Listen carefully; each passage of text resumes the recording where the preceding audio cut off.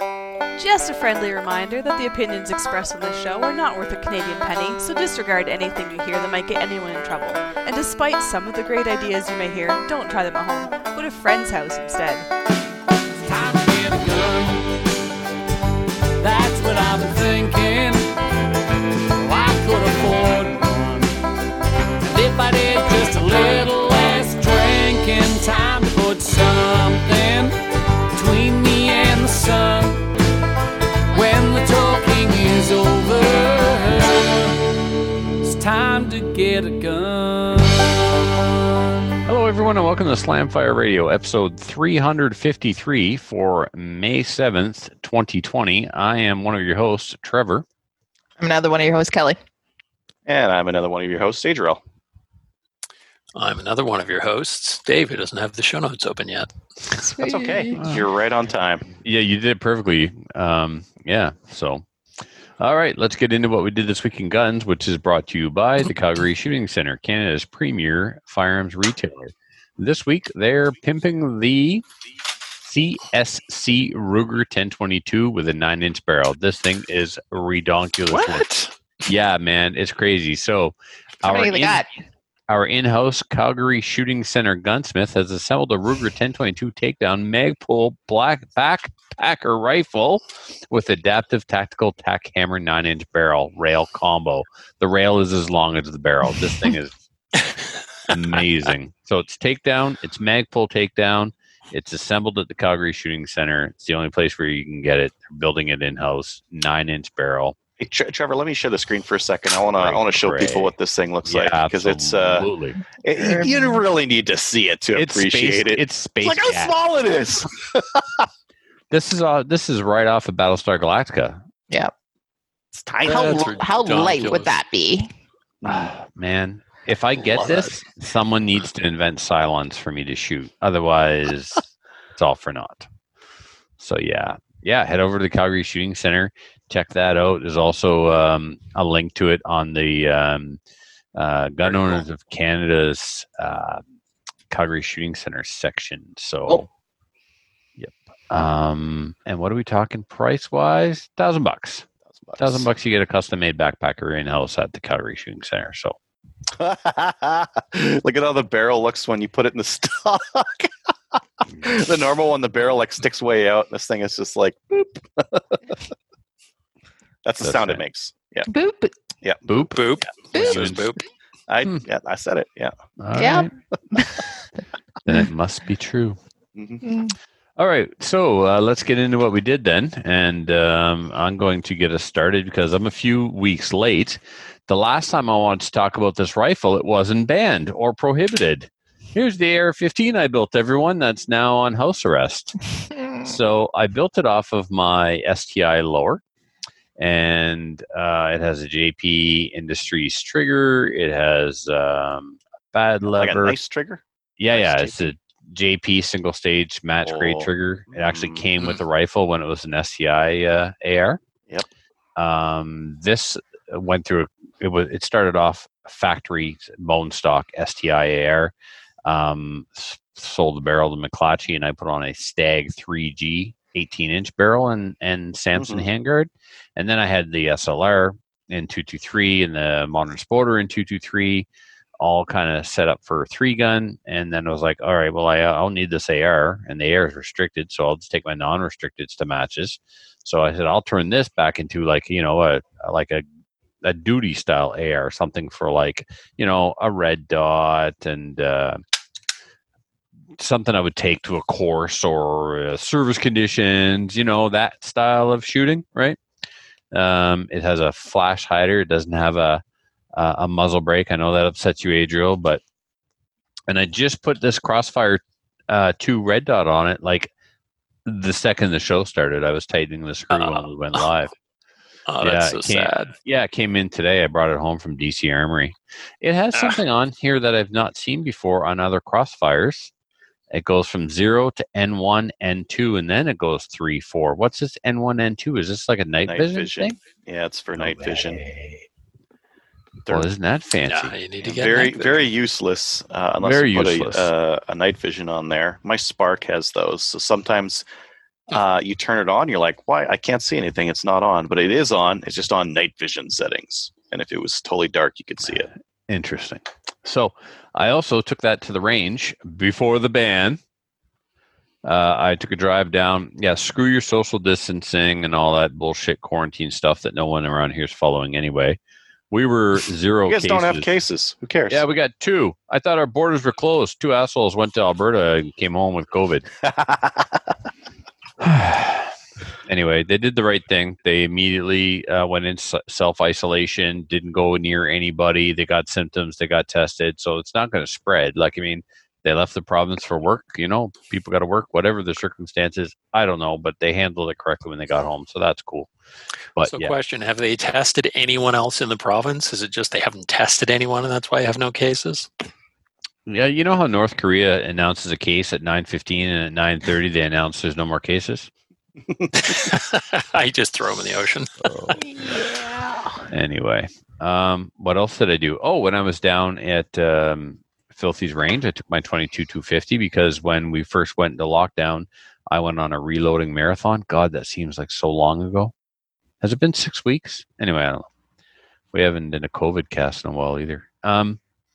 So I took my 22-250. I had a bunch of rounds to test, and I found the most accurate one in that using benchmark powder, shot an inch, maybe a little bit better with a Spear 52 grain bullet, and then shot all the other test loads just for the purpose of fire-forming brass. So I think I brought home 100 pieces of fire-formed 22-250 brass. So I got to get that loaded up for that gun.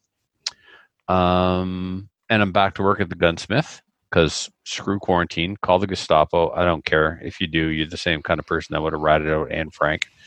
So actually, it's all legit because we're allowed to trade off in New Brunswick now. They've eased up some of the quarantine restrictions. You're allowed to, I'll go to Adriel's house. Adriel's allowed to come to my house. I mean, I'm sure it's being abused because it's not like you're registering the family that you're trading off with. But anyway, you're allowed to go to one person's house and they're allowed to go to your house.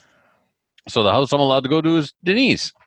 So I go work at the gunsmith again. I've been there a couple days this week and I'm going back tomorrow. Other Trevor's guns are being refinished after the house fire. So there's some Cerakote going on, assembly and disassembly. And I bought a 12 gauge because they're not banned. You can try and twist the interpretation to plead your case and be, upset all you want, but, it is what it is. They're not banned. And I don't care how good you are using calipers. They're not coming for your duck gun. Calm down. Do you know why people are trying to make that case? I do know why. They want to piss off the duck hunters. They want to get the FUDs riled up and get them into the fight. And there's nothing wrong with that. But stop the rhetoric and the lies. Stop trying to make... What's the legally defined definition of... I'm not having this argument with you guys. I know, legal opinions from Burlew are not law. Tweets from that asshole are not law. I get all that. I know, and it's not about the intent in this stuff. I don't give a shit. They're not coming for your duck gun. Not yet, anyway. So celebrate. Not yet, anyway. I bought them. I bought a Mossberg 590. I thought it was a 500. We showcased it on the show. I don't know when exactly. It's called Retrograde. I compared it to the classic vintage 870 Wingmaster police clone that I built. It looks like that old school police shotgun. Mm-hmm. This is like the Mossberg version of that, but it's built on the 590. So cool. That should be here early next week. Yeah.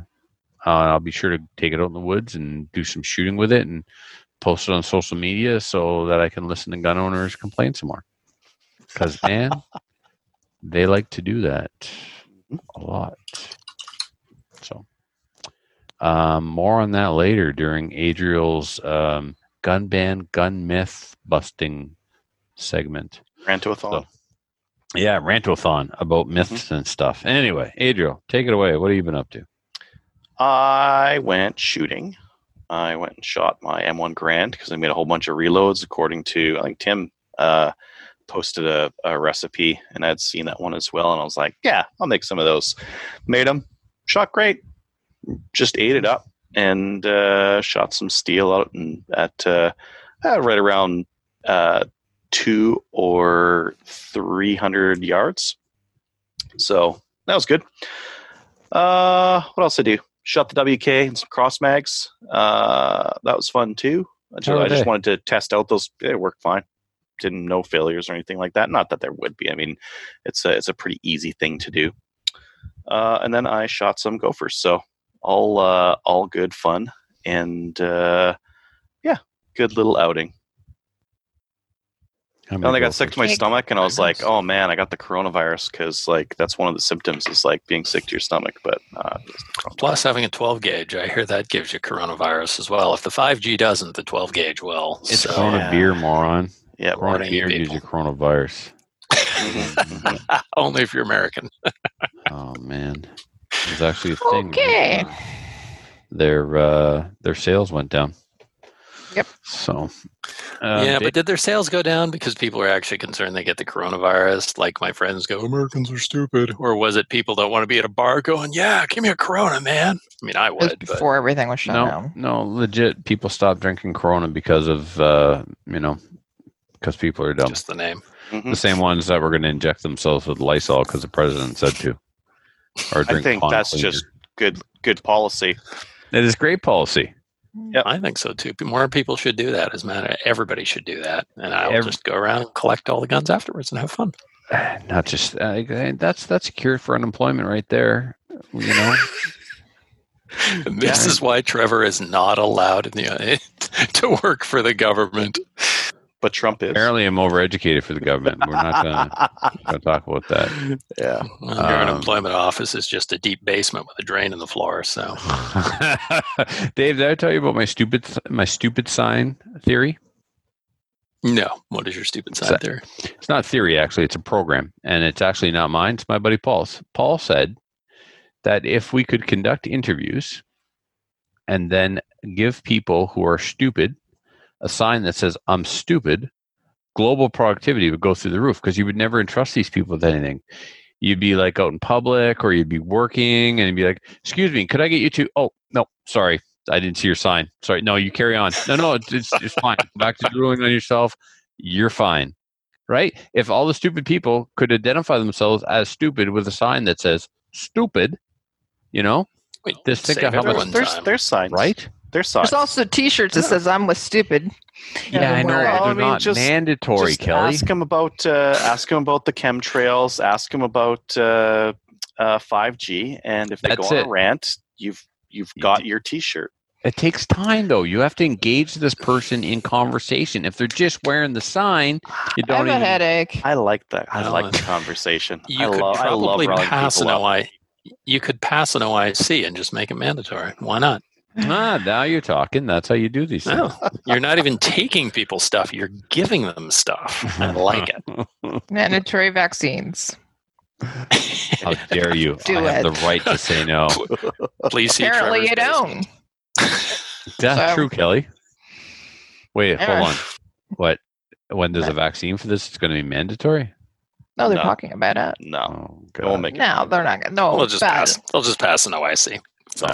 All right, back to guns. Dave, we're going to run things. Save us from ourselves. So, you are. I'm not saving you. I'm saving you. No. I'm going to dig up, stupid. It's not my job, bitch. Nice hair.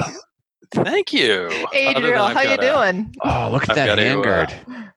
I know, isn't that pretty? That's a Maple Ridge armory. Those are gorgeous, yeah. So, I had one like that. It's so nice, and the gun is so freaking light, and it's got an IBI 18-inch stainless steel on it that I got when Ryan was having a sale just before Christmas. I picked that up. I can't wait to shoot it. Wouldn't that be nice if only we lived in a country where you could actually shoot the goddamn things now? All in good time. I know. Give it time. I will wait. I will wait for it. But beautiful gun. I did build it on an NEA, so other than that, but this is an NEA lower and upper that actually seemed to work. I don't know if the upper works. It should. It's an upper. Yeah. The lower works fine after NEA fixed it for me finally. And then I threw a handguard on it that's worth more than the rest of the gun, probably. Yeah, true story. It's because I'm a dick like that. So yeah, it's like super, super sweet. I mean, the gun's so light, and the this foregrip freaking awesome. I love yeah. it. This That's is the like my V1. favorite thing ever. V1 The or V1. whatever. The Yeah, 17-inch it's is so actually tight. longer than their previous 15-inch. Well, they had them on. I went into their store in Barrie, which is a no lovely way. place. So if you guys are anywhere near Barrie or anywhere in southern Ontario, get your ass in your car. And once you can, drive your ass up there and go visit the guys at the store or buy their stuff online because they make their stuff here. And it's so nice. So they had a scratch and dent sale. I wanted one of their handguards. They had a scratch and dent sale. So it was $100 off because it's missing a little bit of the bluing or the anodizing right along here, which it's going to get scratched up when I throw it into a barrel or huck it over a pile of rocks or Exactly. drop it doing a rundown or something. Yep. So this was going to be my precision rifle for this year because I shoot precision rifle sniper matches for the ORA, and I shoot them with an AR-15. And myself and Brian Bolivar are actually the national champions with in the designated marksman class in precision rifle because we're the only ones who shoot precision rifle with AR-15s, and we have no pride. So yeah, so this was going to be my precision. I'll take what I can get, man. I'm not a very good shooter, so this is this was going to be my precision rifle for this year, which is why it's the 18-inch stainless barrel, and now it is going to be sitting in my safe with me taking it out occasionally and doing this with it and stuff. So yeah. It's beautiful. And if anybody from the RCMP is listening, I sold this upper. This is actually just a photo of it. I sold it on April 30th. Oh, I promise you they're listening. Oh, I guarantee they're listening, yeah. So that upper is actually sold, so don't worry about it. Ignore everything I said. What else did I do? Like everyone else, I dealt with dozens and dozens and dozens and dozens and dozens of texts and emails and phone calls and all sorts of stuff. I hope you dealt with them better than I did. Yeah, I still care. I mean, I'm exhausted, and I was having a chat with a friend today because I joined the Conservative Party last night, which hurts me deeply because I don't really particularly like the Conservatives, and I don't like the Liberals. I'm like Adriel. I don't like anybody. You don't like anybody. No, I don't like anybody. I don't trust politicians. They're all scum. Yep. But the only ones who aren't actively working against us right now is the Conservatives. That's it. Mm-hmm. So the Liberals have driven me into buying a Conservative membership. So thanks a lot, jerks. Hate you guys. Conservatives right now are thanking the Liberals, by the way. Yeah, I would think so. So I dealt with that and got a crap ton of people sent out the petition, and if you haven't signed it, go find the petition, go sign it. I can't remember the number right now. Yeah, because all the other ones we signed work so well. Well, do this or do nothing, right? So at least we're showing them that the same thing. What have we? It's fine. There's not a lot there. So legal action, non-compliance, petitions. The petitions at least say that the government is doing something that a lot of people disagree with. Because I think most people don't know. I get it, but nobody cares. The government does what they want anyway. Government does what they want. And the people who don't own guns don't give a shit about us. Well, when you're arguing with someone, you can say, yeah, the Liberal government ignored 2 of the most signed petitions against this action. Yep. Right. And they go, really? That's interesting. It's 2. And they go back to ordering. I didn't know that there were that many people who liked AR-15s in Canada. Yeah, there's a ton of us. There are a ton of people who enjoy and using their AR-15s. This time around, a lot of my friends who don't care about AR-15s and would be perfectly happy to see them all gone, they're signing it because order in council. And they are pissed that the government that effectively has a majority because the NDP is on their side anyway, went, democracy is inconvenient. We're not big on that. So we're just going to ram this through in an undemocratic manner that's meant, change. This is the same government that had a Liberal majority and could have rammed it through the last election. And they had to wait until this time. They really care about people of Canada. Yeah, right. Whatever. It was during the pandemic after a mass shooting. Greasy as greasy can be. Oh, yeah, terrible. And then stand up there and go, oh, that's just a coincidence. I'm like, that's just a coincidence. Like it's a coincidence that it rains once there's clouds in the sky. Exactly. Wow. Amazing. I have no words to express how much I dislike people that do crap like that. Anyway, yeah. Want to hear some of the discussed words with- I have? No. No, I think don't that think I should. Adriel- Much should have word. put But- I didn't mute our last show. There's too many. I'm like, nope, throw it in the towel, posting it as is. And we had some people. We had some feedback from those that were listening to the post OIC microcast. It was like, oh, maybe I shouldn't have been listening with my kids. No kidding. not Now that- they'll hear those words Not that eventually. Yeah. Yeah, I know. already But know. We're in grade school. we're not that show. We're the show that you can listen to with your No. kids in the room. You know. So I know Well, I went Except that overboard. one.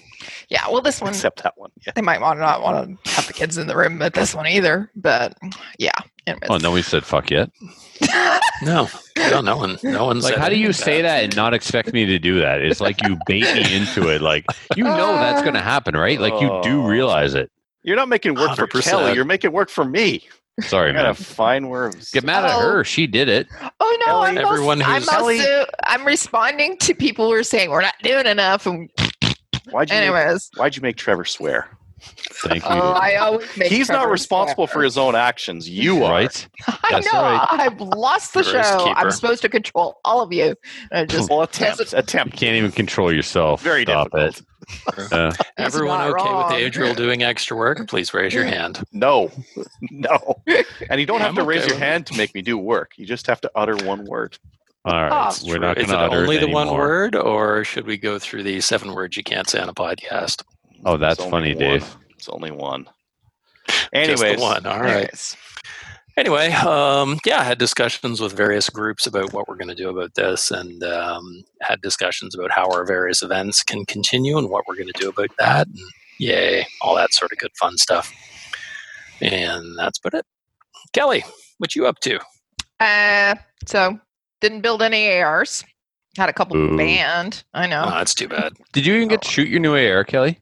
Absolutely did. Okay, Did it a good. couple of times. Thank God.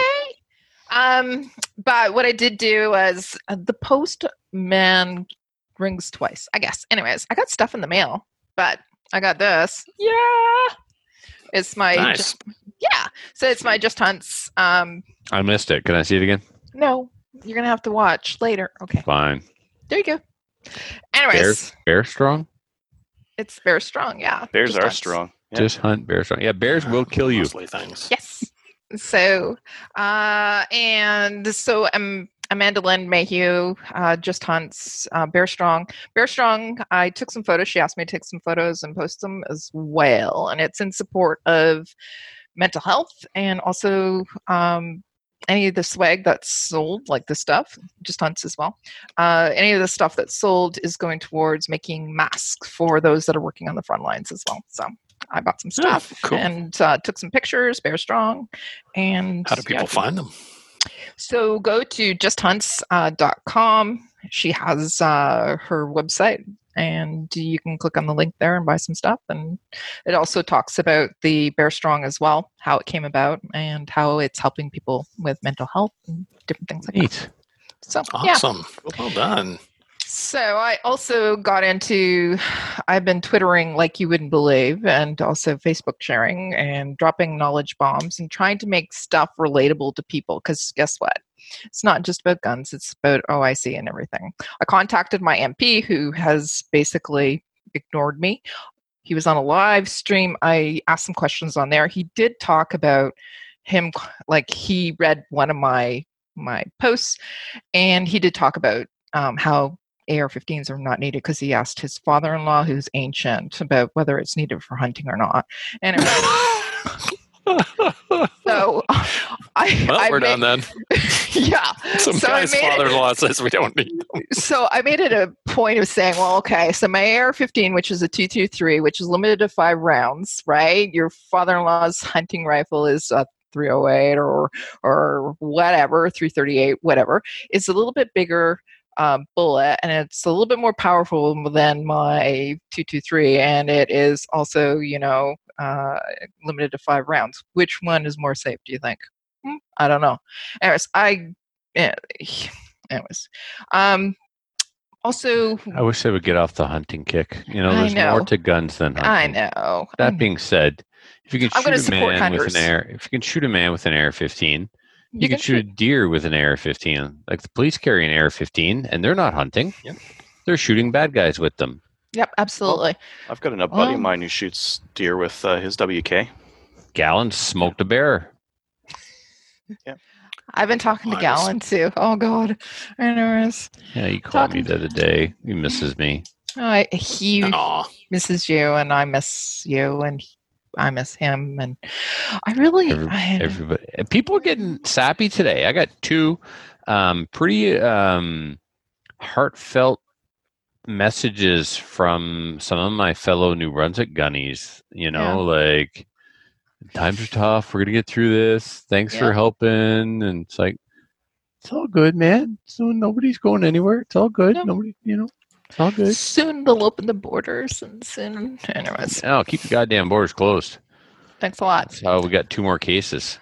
Okay, so the next thing that I did was Kingston has decided that it might like to be the first municipal municipal city that would like to do the handgun ban when it's announced soon. A lot of handgun crime there. Absolutely What the hell? not. Anyways, Right, like- so my local counselor, who I had a little discussion with after the last June, Kingston decided it would like to try and recommend a handgun ban and different things. And I went to the council meeting and talked to my counselor afterwards, and anyways, so I burned him on Twitter quite a bit. Anyways. I mean, you educated him. I educated him, but he, so basically I made it a point to make sure that Kingston is not going to be participating in this. Just saying. Excellent. And Well, if you want to, if I can just talk a little bit more about that, Sure. I think like one of this is something that you've identified as a risk in your city.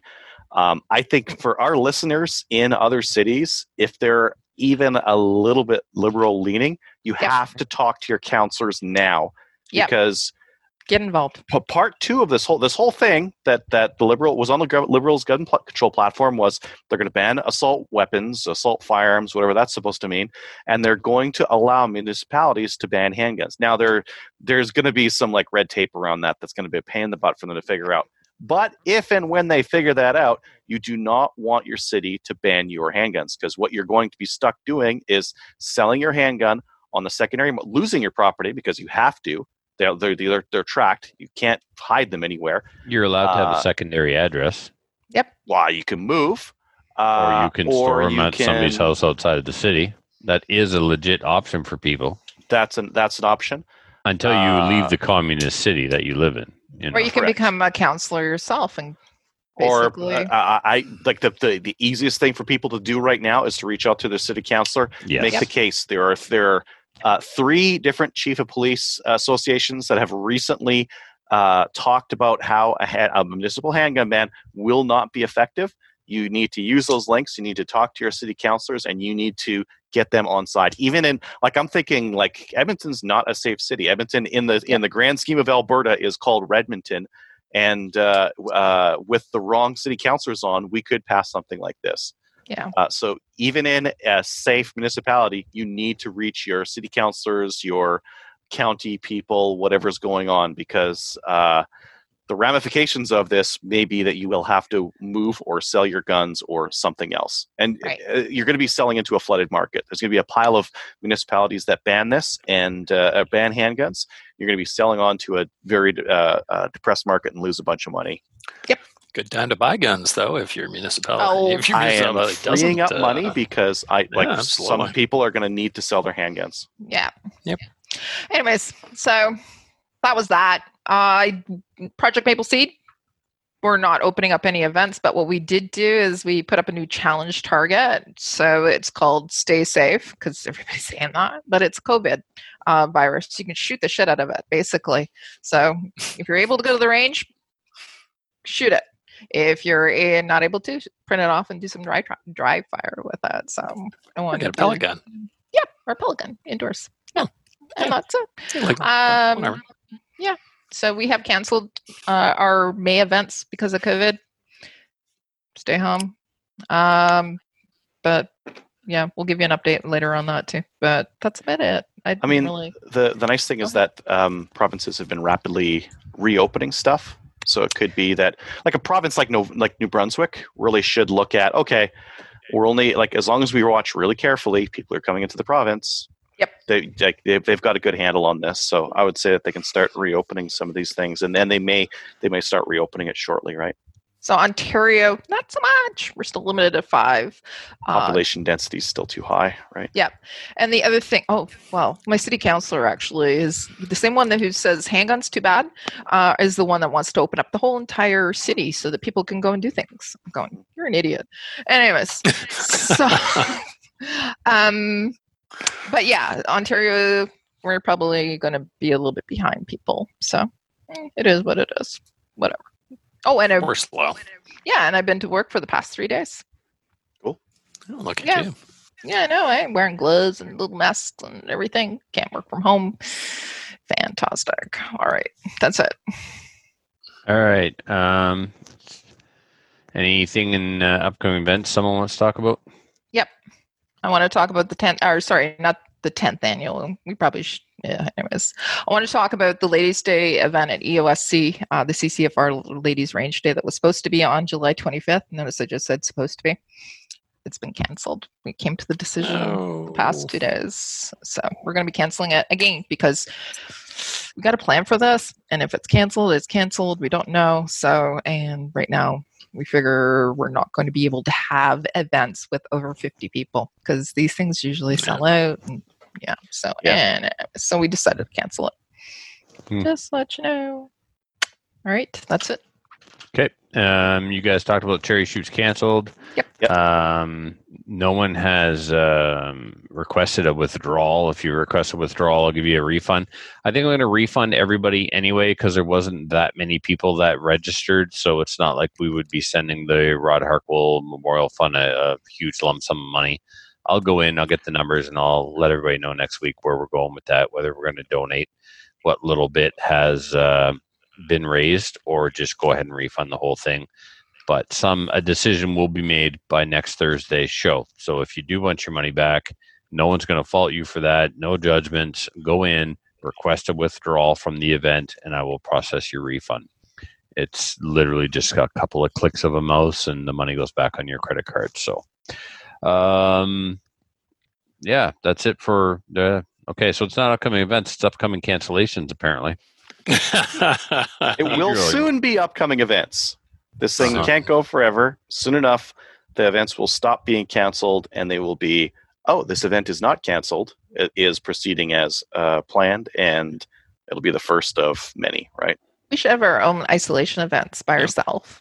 We kind of are. Isn't that what we're doing right now? Yeah. Casts. Yeah. Yep. Can I get into news? Yeah, man. All right. First bit of news. You should go sign e-petition 2574. And remember, when you do, check your junk folder, your spam folder, because you're not signed until you complete it by clicking the link in the email they send you. But correct, it doesn't come right away, and often it goes to your spam folder. So, and they had so many people signing at such a high rate that the system was it was backlogged for some people set up to 12 hours. Yeah.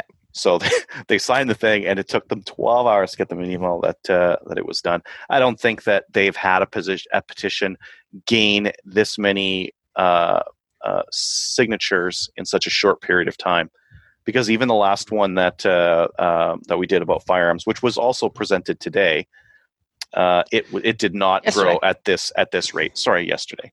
Yeah, I mean it was and it wasn't. I mean the last one, you would talk about myths. The last petition wasn't about please don't ban the AR-15. The last petition was don't use an OIC. If you want to try and ban it, do it through the democratic process and debate it on the floor of Parliament. And even that, it was huge. But and Mott's maybe they looked at it and thought it was just, look at all these people that want us to use an OIC. We're going to do that. No, Mott's got up, talked about it, started to get into a bit of a spiel with it. May said, "Hey, for petitions, you just present it, and then you GTFO," and they cut him off. Wow. You can watch it if you want. Yep. Let's talk about some of the other new developments that have kind of happened since last week. One of them, now, if you would have read the RCMP's page on this, you would have seen something about grandfathering, maybe an option later on. That's been actually pulled down, which is concerning. I didn't think grandfathering was going to be a thing, anyways. I think they had that on there by accident. No, they said that actually it was supposed to be 2 options, and they put it into the OIC, and then they're getting pushback from all kinds of people. And the reason is because if they're that unsafe, right? If they're that unsafe, why are they allowing us to keep them? Yeah. Right? So. Yeah. I kind of wonder if they're going to let the full auto stay and the all the stuff they banned in the 90s, or whether they're just going to seize all the prohibs. That would make sense. That's kind of the inconsistency I've come to expect from the government. Yep. I wouldn't. I would expect additional inconsistencies because it's not real security. It's security theater. This is the taking your shoes off before going through the airport. It's not real security. It's just to make people feel safe. Yep. Shotguns may be prohib. Trevor, you disagree? Oh, you went there. 100%. Now you disagree because BOR has a legal definition in Canada? No, I don't give a shit about any of those fancy words. They're not coming after your shotguns. It wasn't written with shotguns in mind. We know what the intent of it was written for. And it was us that went, hey, wait a second, you actually made it so we can't have our shotguns. So, I mean, yeah, of course I don't trust Bill Blair, but, you know, he did come out twice and say, we're not coming for your shotguns. Well, as Adriel pointed out, Twitter is not a legal recommendation. No, but it's you're not. right. It was an accident. It's just because they're stupid, and it's a stupid law written by stupid people, or people acting stupidly anyway. But it is hilarious because all my duck hunter buddies are like, "Oh, what's going on?" I'm like, "You're fine, but they're going to come for him eventually." Everything else, you're fine, but it's like it's also like it's not a gray area, but it's a little bit of a gray area because we've had like if the government just went with the intent, I think that Blaze 47s wouldn't have been prohib. They're not a variant of an AK-47. No, of course not. It's But when they plastic take that, and they're like, no, this is an AK-47 that we're dealing with here. You can see that they take that letter of the law very seriously, even misinterpreting it or not misinterpreting it. Using it so black and white as to erase the original intent. Yep. You know how we keep saying stop talking about things that aren't on the list because you don't want to give them any ideas, as if they don't already know what's not on the list. But we keep saying, would you stop talking about a 5-cent rivet is the difference between you and a prohibited device in your magazine? You know, a lot of the antis don't realize that we actually have 30-round mags that are just pinned with a 5-cent Taiwanese rivet. Stop telling things like that. Gun owners are the ones that started to go, oh my God, they're banning my shotgun. I don't know, man, how I'll feel if they turn around and say, you know what? Screw you. We are banning your shotgun.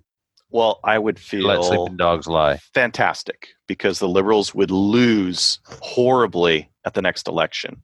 They would lose all of their rural ridings, and our temporary pain would be reversed in an election cycle. Yeah, I mean, this could be the long game on the part of the gun owners, because I mean, when Christina heard that the possibility of shotguns was being banned, she was like, she lost it. She's like, no, you can't take shotguns away from Canadians. Enough is enough.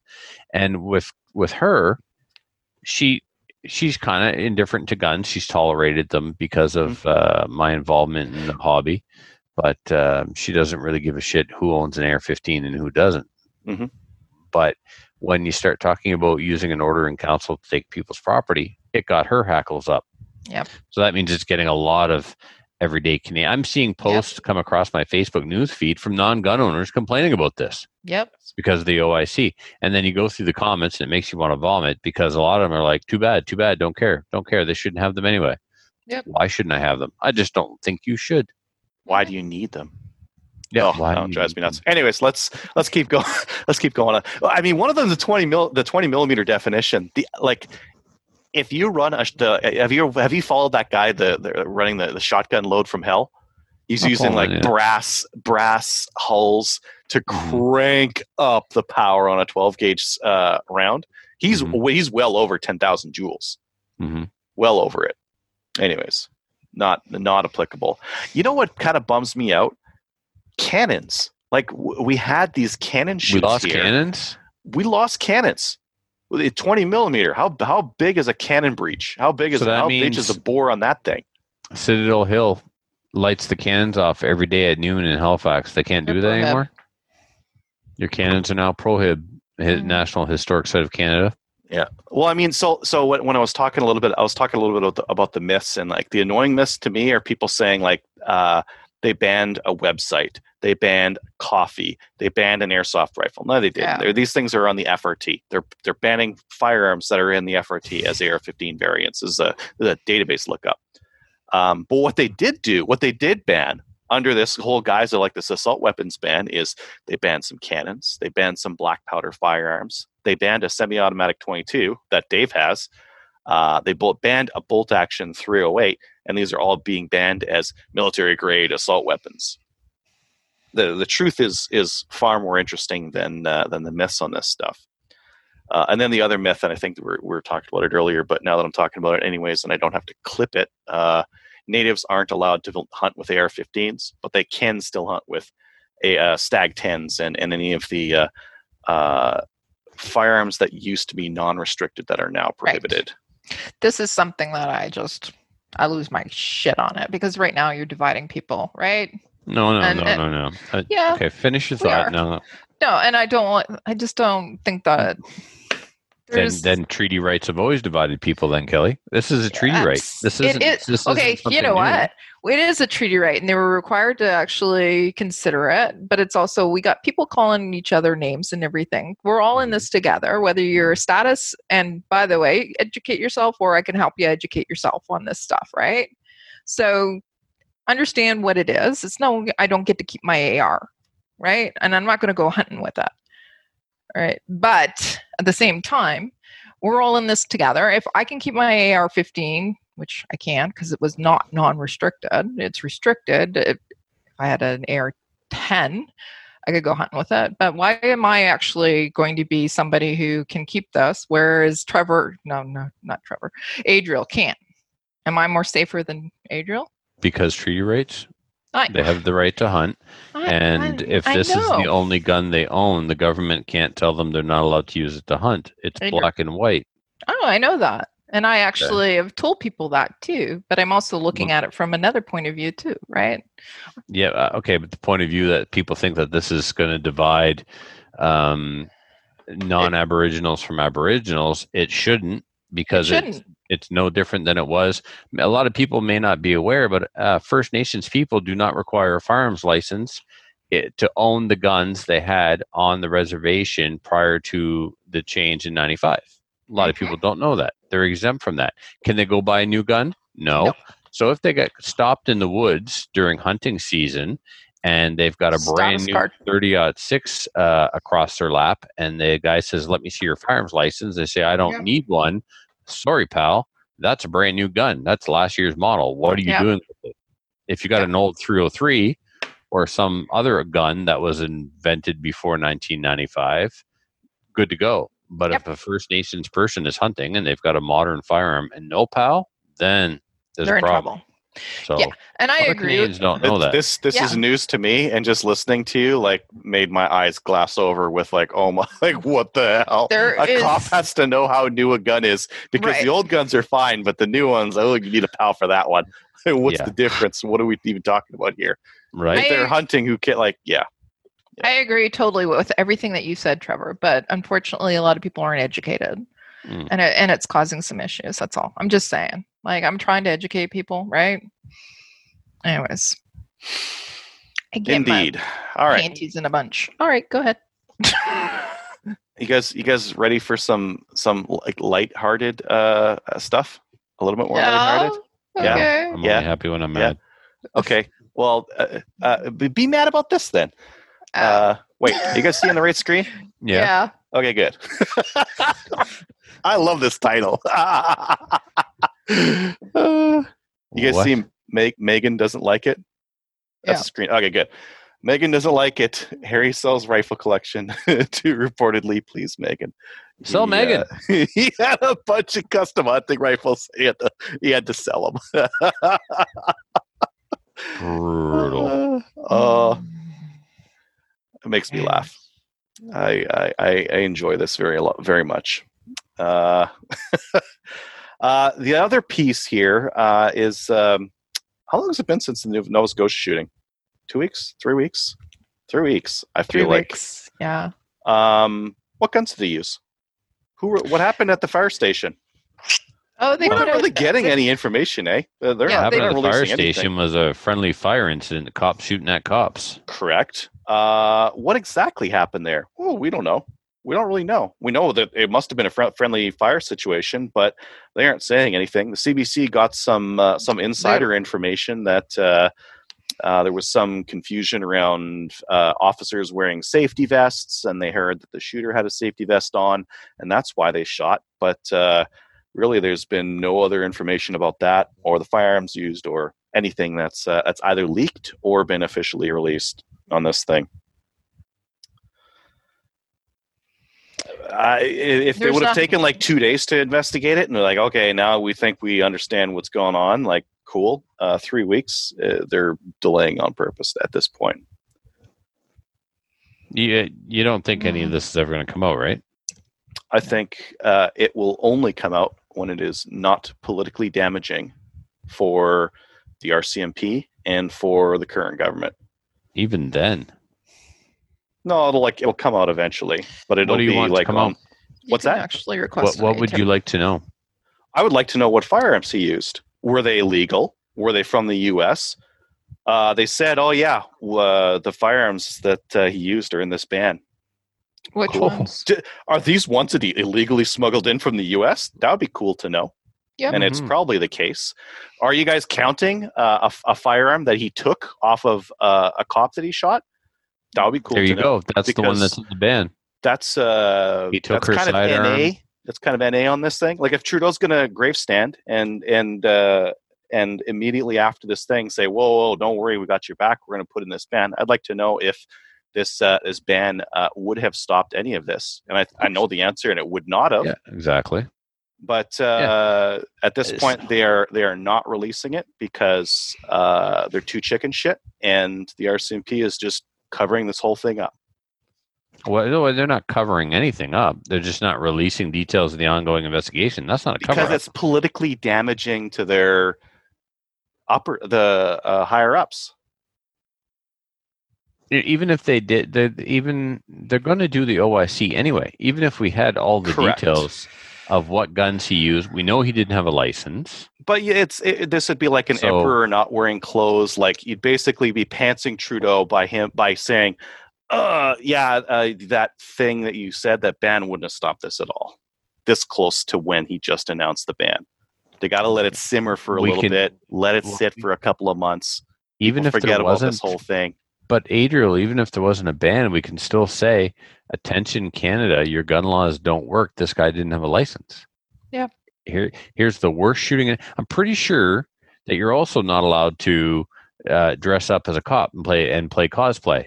Mhm. You know what I mean? Like he broke a bunch of rules that you're not allowed to break, but the people break rules all the time, regardless of what laws are on the books. And It would make a difference in the argument that we're not us are having, Mhm. but that we're having with other people right now. It would But make we a can difference still- if we're able to say, no, he used this gun and then this gun. He brought them in he drove them over the border. None of these laws would stop this. yeah, you would just like to hear it from the RCMP, so then we could use it in our defense, and we'll never hear it from the RCMP. And they were saying the one of reason these why guns we're- was from yeah. Canada. Was this a stolen firearm? Was this? It was actually the Where did it cop's source? firearm, and Yeah. they're all from the States. Like, what kind of messaging are they messing around with to like desperately try to make this thing kind of applicable? And it would make a difference to the argument that we're having today. It'll make a difference to the argument that is going to be taking place in court. CCFR. To the court, no. like this is all public opinion that we're messing around with right now. No, I know, It but won't matter in the court whether or not the Nova Scotia, like the Nova Scotia depends shooting on how is NA to this whole thing. It's dependent on what angle some of these challenges are taking. Yeah. So that is. I saw an interesting piece of the criminal code that talked about if there is a ban, if you're going to prohibit these firearms, it has to be because there's no hunting or sporting use for them, and they're more dangerous than the risk is too high. And I think that the interesting thing about that bit of legislation is that the AR-15s aren't used in mass murders and homicides in Canada. They're not. The perceived risk is very high. People see an AR-15 and they think that's a very dangerous thing, but the reality is that they are not. Right, and that's all about it. That's all about education. However, where do they get that? Where do they get that from? So why do they think exactly? It's America. Yeah. These happen down in the U.S. Yeah. Wow. Or they've also. What? Go ahead. Although the government doesn't want to be educated on the topic, Absolutely not. They know what the truth is, but they routinely lie to Canadians every day, and the average citizen, this doesn't affect them, so they don't care. They literally don't care. They don't want to be educated. This OIC thing, I was told to go and is going to stir up non-gun owning Canadians more than any other gun issue ever has, because of it's such a slap in the face of democracy. Yep. So, I don't think I have any other news. All right, let's bust some myths. But I just went over them. Oh, I thought that was you were going to do more on the next thing. No, that's good. I thought you had a few more about the gun ban myths. I want to know if the potato gun is actually on the list. Can you do 10,000 joules with the potato gun or the bore? No, but the bore. Is it considered a firearm? Firearm definition is a barrel that launches a projectile at over 500 feet per second. So if it launches the potato at over 500 feet per second and it's got a barrel, it's a firearm. I think it should be our Slamfy Radio's gun of choice, the potato gun. That's not too bad. You can count the potato. You're not wrong. Yeah. Did you load the potato gun? I don't know. I can't count plus potato. That's 2, right. 3. I don't know how many I put in there. Someone will have to load it for us. I haven't had potatoes in so long. I want potatoes. Go. No, you don't. No, I don't. I have. Okay. Okay. Let's get in. Let's do that. Let's do new gun stuff. Durham Outdoors is selling some Chinese Tokarev 54s for $169. In these times of panic buying and U.S. dollar sucking, that's a pretty good price. That's a pretty good price. $169 for Chinese Tokarevs. Yep. I'm excited about the next thing. SFRC is bringing in a large shipment of Troy PARs and SARs, which are all manually operated rifles. Yep. I kind of like that. I watched some video of the SAR. It's spring loaded.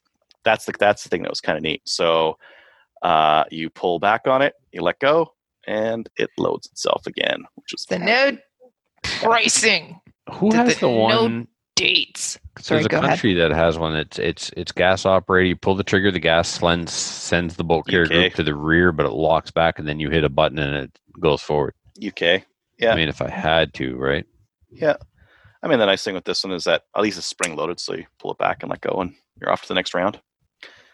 I actually, so I was kind of curious about those. I looked them up, and I found out that the PAR and the SAR both just using a standard AR-15 barrel. So if you had like a Gucci 16-inch barrel, and you're like, you could get one of these Troys. Do have a Gucci. Shoot it, and just be like, this Troy barrel is okay, but I kind of want to upgrade it. You take your Gucci AR barrel, you stick it on that thing. Accuracy 100. Can I trade in my previous Troy AR and my other NEA NEA AR and just trade it in and get this one? That'd be neat. That'd be a trade-in program, which I've been told I should do. Just trade it in. They send the PARs this away. Just like Tracy said, how about just leave me and my rights alone? That'd be neat too. Wouldn't that be something? Yeah. We got 2 Alright. types. Oh. Is that it for new gun stuff, Adriel? Yeah, the Spectre Ballistics LPC carbine is coming along. That's the light practical carbine. It's also a Yes. bolt action AR, which again, if you've got AR parts but no upper and lower receiver because you had to turn it in, that's going to be another option for what to do with all your parts. Nice. Cool. All right. We got 2 main topics for you this week, guys. Let's jump right into them. Welcome to the first of 2 main topics tonight, everyone. Welcome to Rod Giltaca. Rod, welcome back to Slamfire. Thanks for having me. Always a pleasure to have you. And I got to say, man, I'm really grateful. You always make yourself available for our Lonely Old podcast over here. You're a super busy guy, more so now than ever before. And the fact that you take the time to come on and speak to our listeners means a lot to them, means a lot to us. So thank you. Really mean it. It's great to have you coming on. I appreciate that. And, funny story before you get going is I just finished doing the podcast. Mm-hmm. And in the podcast, because I've got a lot of requests recently to come on podcasts and shows and stuff like that, right? Like, media like ours, right? Like podcasts and your show. And I've declined all of them, right? So, and the reason is because I just, yeah, exactly. It was all for you. The reason is just because it's been so busy. Like, I can't do any more than I'm doing. Like my mind's like a baked potato, right? And so anyway, just in the podcast, I'm like, so all the people that are sending me these requests, I'm not turning you down for any reason. I'm not trying to ignore you. If I'm going to do media, I have to do mainstream media because we have to take every opportunity that we can get to get on there because they don't give us any chances. And then here I am, no sooner do I say that I'm on your podcast, but I've been with you guys like for years, right? Even before in the Civil Advantage days. So I don't know if you hit the jackpot or drew the short straw. I would think it's the latter. No, definitely jackpot, man. I appreciate you making the time to be here, and your time is precious. So we're going to get right to it and let you get on with other important things. I asked you to come on this week to talk about CCFR's largest announcement to date. And tell me, Rod, does it fall under the category of never been done before? No. Okay. Legal actions. I don't really. I'm going to preface this by saying I don't really know the right answer to that. So, in my knowledge, because it's what we do. I mean, the CCFR is always breaking new ground in gun advocacy, and I just thought, wouldn't it be cool if this was another first done by the CCFR? I don't know. I'm pretty sure that a charter challenge around firearms hasn't been done, but I don't know that, right? Because it's not something we normally do. Mm-hmm. But there was an opportunity to do this, and I feel that we're the team to do it. We're not doing it ourselves. We're not putting our friends in positions to try this case, to take it to the Supreme Court. We've hired some of the most skilled litigators in Canada to do that for us. We got to come up with the money to do that. We're doing okay, but this is going to be a long haul. But as far as I know, the other cases that have to do with firearms that have gone to superior courts they're not on fundamental grounds like this. They're not charter challenges. Right. Okay. Mm-hmm. So let's start from the beginning then. What is it that we're doing? What is this big announcement specifically? So we're going to take the federal government to court because we believe that they violated our rights under the charter, which is, I believe it's Section 7. And basically, in layman's terms, you have the right to liberty and security of person, and you have all these rights, and they shouldn't be unduly interfered with unless the government can provide a clear and reasonable justification to do that. And we don't believe that they did in this situation. And basically, they made a serious error, although it's not an error that they haven't made before. So we're going to go after them, take them to court. It'll probably end up in Supreme Court because usually charter complaints, even if they start provincial, they'll end up in the Supreme Court eventually. And we're hoping that it's precedent setting in that the government won't be able to, with a stroke of a pen, make the kinds of regulations that they made this time around. So the precedent setting and the implications here are pretty phenomenal. What would be the most desirable outcome that we could achieve through this action? Well, I'm not a lawyer. We have lawyers for that stuff, so I'm probably not the best person to ask. Plus, I had Mike Loberg on the CCFR radio podcast, which will probably go up tonight, if not tomorrow, because I'm exhausted. And and he's like, well, you don't really want to detail too much of your case before you file it. Mm-hmm. And we're also proceeding on probably 4 or 5 or 6 different facets of what they did was inappropriate. So there's a lot of different implications to different things, not just the fact that they used the regulation inappropriately. So I guess the far-reaching effects would be, for practical purposes, let's say we were able to have the regulation struck down because it was used improperly. Well, basically, the government would have to say, well, let's do this. Well, we can't really do that because if you remember, CCFR versus, the government of Canada, we can't use regulations like that. And that would constrain them because, as you well know, government power needs to be constrained because people just can't be trusted. Well said. Okay. Timelines. Where are we? So I think there's a couple of different ways. Again, I'm not a lawyer. There's my third disclaimer. There's a couple of different ways that you can file against the government. You can do what's called an application, or you can do a statement of claim. So a statement of claim is kind of this long, drawn-out lawsuit.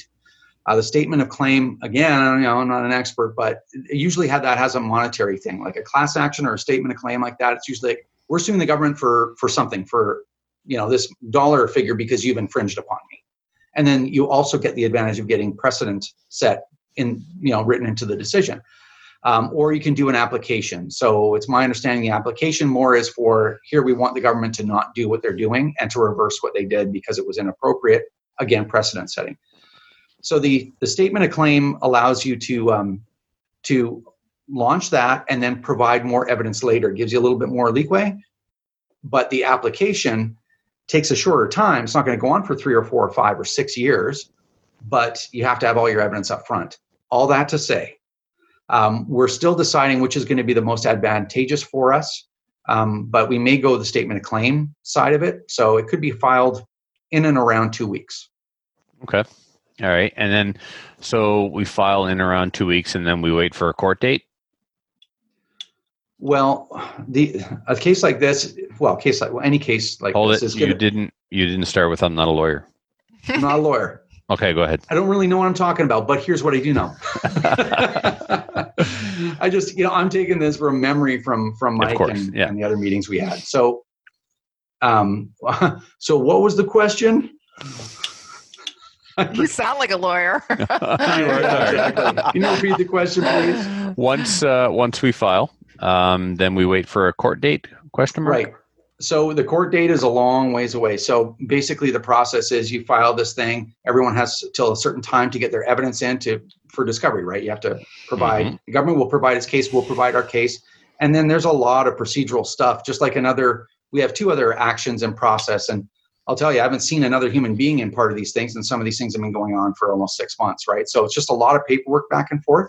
Mm-hmm. But what we plan to do is release that paperwork when it comes in to everybody so they can see the progress of the case in real time. Very good. Okay, so this is expensive. We're taking on the federal government. The federal government has very, very deep pockets because they have their hand in all of Canada's pocket, right? They're using our tax dollars to fight the CCFR in court. So they have unreal resources because they have access to all of our tax money and dollars.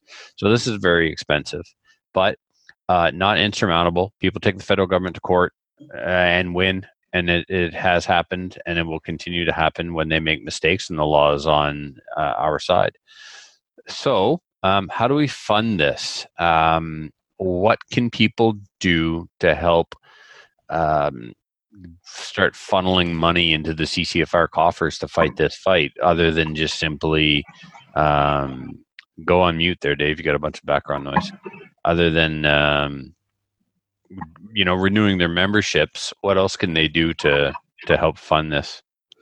So right now, like when we announced this, people started sending us money, which I really appreciate that. We didn't ask. How do they do that? How do they just send money? Well, they can become a member or donate to the CCFR by going to firearmrights.ca. Right, and there's like a donate link on our webpage. You can donate money, or you can become a member on the webpage. Yeah, you can Perfect. also send Okay. us an EMT if you want. And EMTs actually are probably the best because no, we don't have to pay any fees on that. That money comes straight to us, and you can do that by sending an email to finance@firearmrights.ca. Okay. Now, what's really important, and this is, I mean, you watch the video that I released, and the video, I don't know, last time I looked at had 105,000 views in 20 hours. So it really went out there. That was really great. But in the video, I went out of my way, and this is really important to me. I went out of my way not to ask for money because it's inappropriate to ask for money for a court case before it's filed. Yeah, no, that's fine. Let me do it. So we did not ask for money, although a lot of people sent us money, and that money's all going to go to the case. And because we have to finance it, we already cut a check for the retainer, which was jaw-dropping. But anyway, I'm sure. When the case is filed, then I will come out to the community. I'll say, here's how you can help. And then we will actually have that into a segregated account, and all the money we got anyway, that's going to go into that account, but it'll go there. And then that'll be more appropriate to say we're fundraising specifically for the case. Wonderful. Yeah. Okay. All right. Yeah, fantastic. I mean, I know that a lot of gun owners were saying, when are we going to sue or do something legally about this? And I think you guys stepping up and taking action on this was the right move. Mm-hmm. Yeah. He's right. It's been asked for a while. It has, but you know, there's a lot of things I think that our community does to make our community feel better. And it's not about making us feel better. I mean, just like the rhetoric stuff, right? You know, people are always after me like, well, why don't you tell them we want concealed carry right now, or we're going to revolt and we're going to, set fire to government buildings. I'm like, I'm not saying that, like that'll make you feel better, but it's not going to get us any further ahead. That's right. I look at legal action the same way. You don't pick a fight with the government and blow. I mean, a case like this will be somewhere between $500,000 and $1 million. You don't go all that way to lose, for one, and we're not going there to lose. We've got one of the best teams in the country, and we're going to pour resources into this, meaning that expert witnesses from across the country, from other countries maybe, whatever, we are bringing all that in. We are bringing the full weight of the firearms community to bear on what the government did to us. We're not going there just to throw a few affidavits in there and lose, and we're not doing it just to prove a point. We're doing it to actually try to win. Of course. I mean, otherwise, like you said, you've said it before, members' dollars are sacred and they're not to be pissed away on frivolous projects. So we're not going to, raise this money, spend members' dollars because we don't think we're going to win, or we're doing it just to placate the people who, we should sue the bastards. All right, fine. We'll sue the bastards if it'll make you happy. No, we're doing it because we have the law on our side, and they've gone too far. And this is the response. Sue the bastards is finally the proper response, for real. And we don't want to be a paper tiger either, right? No. A lot of people like to just yap. This, we're going to do this, we're going to do that, and then they don't do it. No. Or they do it half-ass and it just falls. That's not who the CCFR is, and it's not how we're going to run this case. Awesome. All right, cool. Anything else, Rod, before we let you get on to saving our guns? No pressure. Well, that's the tallest order of all, I think. But I think a lot of people want to know what our chances are. And, I had Mike Loberg come on to the podcast and kind of go through that. And when it comes to federal court, when it comes to any kind of court process, murderers walk free. Okay. So there's no, it's like, he was over the body, he had a knife and a gun, and there was a bullet hole and a stab mark in the person, and all right, and we got a picture of him. Yeah, but it's like, it was a crappy search. Sorry, we'll let 10 guilty people go free before we convict one innocent man. This kind of stuff. So there's no guarantee, and the government has a lot of tricks up their sleeve. They have a lot of influence, and to be honest with you, I don't have full faith in the altruism of the court system in Canada. But we do have a case. We do have an argument. And again, if it's doable, this team can do it. So I'm hoping for the best, but there's no promises. Awesome. Well, we have faith in you and the team at the CCFR, and best of luck. And I hope the donations start pouring in. And when we get a little further along, I'd love to have you back to give us another update in between the real media interviews. If you can squeeze in another, 15, 20 minutes for us, that'd be fantastic, so we can keep everybody up to speed. And listeners, if you're not following the CCFR radio podcast, you really should be. There's a ton of content coming out now because of being in lockdown, and Rod, up until recently, having more time, so he's been producing a pile of episodes, and the back episodes are there, go except for number 1. Check out everything after that. And yeah, it's fantastic, and it's a great way to stay up to speed. So, guys, you got anything for Rod before we say goodnight? No, I just wanted to thank Rod as well. But what can anybody else do besides donating money? What are your recommendations with respect to this? Well, if you have any kind of RCMP documentation, or you have any evidence you think would make a from any activity that you've been doing yourself, oh yeah, I filed an ATIP and I've been sitting on this stuff, or oh, there was a decision I had, from the RCMP and they sent me this documentation or whatever. Go ahead and send it over to info@firearmrights.ca. And if you want to volunteer, that's fine. I don't usually mention that because I don't have any contact with what we do with volunteers. You guys do. Yeah. So other than that, support us if you think it's worth it, and we'll do our very best for you. Okay, thanks. Awesome. Yeah. Thanks, Rod. Have a good night, man. Sorry. One question just popped up on Facebook here news. I think it's a good question. Would we be able to get an injunction on the prohibition while the case goes forward, or is this it'll be a while yet? Well, I asked Mike about that today, and it was off air, and he doesn't think so. Mm-hmm. It's not that it couldn't happen, but it's the authority that they used. It is their authority to use that, and until this goes in front of a judge, maybe once the cases are filed, there's enough to say, hey, look, here's where there's a hole in this. I don't know. Then we can look at injunctive relief, but I don't know. It doesn't sound like it's something that's gonna happen, but at least nobody's knocking on your door right now. We have 2 years. It's torture not using our ARs and our other rifles for sure. But yeah, it doesn't look good. Well, I could pull my parts off and leave them on the shelf. I'll be out an upper and a lower, and if and when we turn this thing over, I'll buy another upper and lower. Yeah, well, we'll see. Yeah. Very good. Okay. Thanks, Rod. Take care, man. Good luck. Awesome. Thanks for having me. All right. Thank you very much, Rod. Keep up the good fight. Thanks. Take care, guys. Get some rest. I'll try. You sound good. So, everyone, this is Greg Delbridge.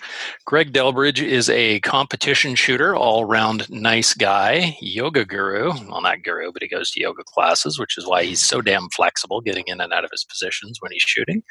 And he is the Ontario Rifle Association match director for our service rifle program, and is also heavily involved with many of our other things, including our CQB program, and he is the webmaster as well and sits on the ORA council. So welcome to Slamfire Radio, Mr. Delbridge. Yeah, thank you. Thanks very much. Now you're a celebrity. You're Canadian famous. Wow. I know, right? Awesome. I had to use my wife's Facebook account to listen to the last interview. So. Okay, before Chris we Watton go forward, and Andrew Darcy say hello, Greg. They're watching. So before we go forward, has anybody ever said you look like Drew Carey? Just have to say it. Oh, really? Yeah. Totally. Now everybody that's watching is going to say that. Later. So now, svelte. Yeah, you look like skinny Drew Carey. I've never said anything, but okay. Kelly said it.